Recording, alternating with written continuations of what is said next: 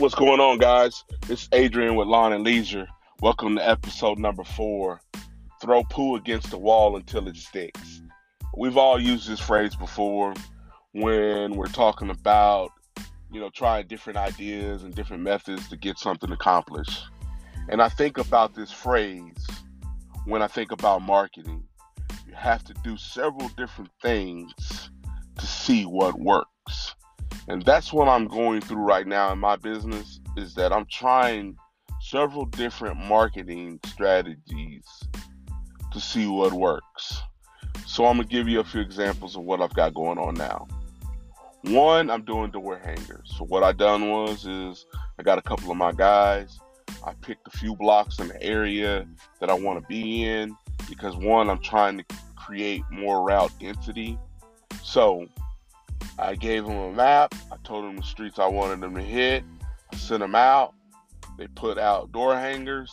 It took them about 3 hours. Boom, done. Next round will be letters to every one of these same homeowners. I'll have them hit that up in about 2 weeks.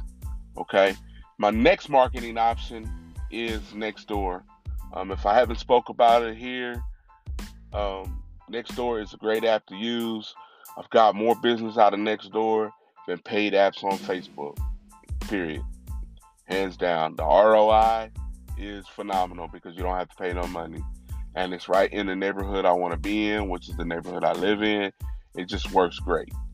It's the easiest word of mouth marketing you can have. Okay, because you are verified by your neighbors, by the work that you do, which is great. Okay, so in Nextdoor, I'm running, a test on, hey, if you book us for your air rating now, you'll get up to 10 pounds of seed free.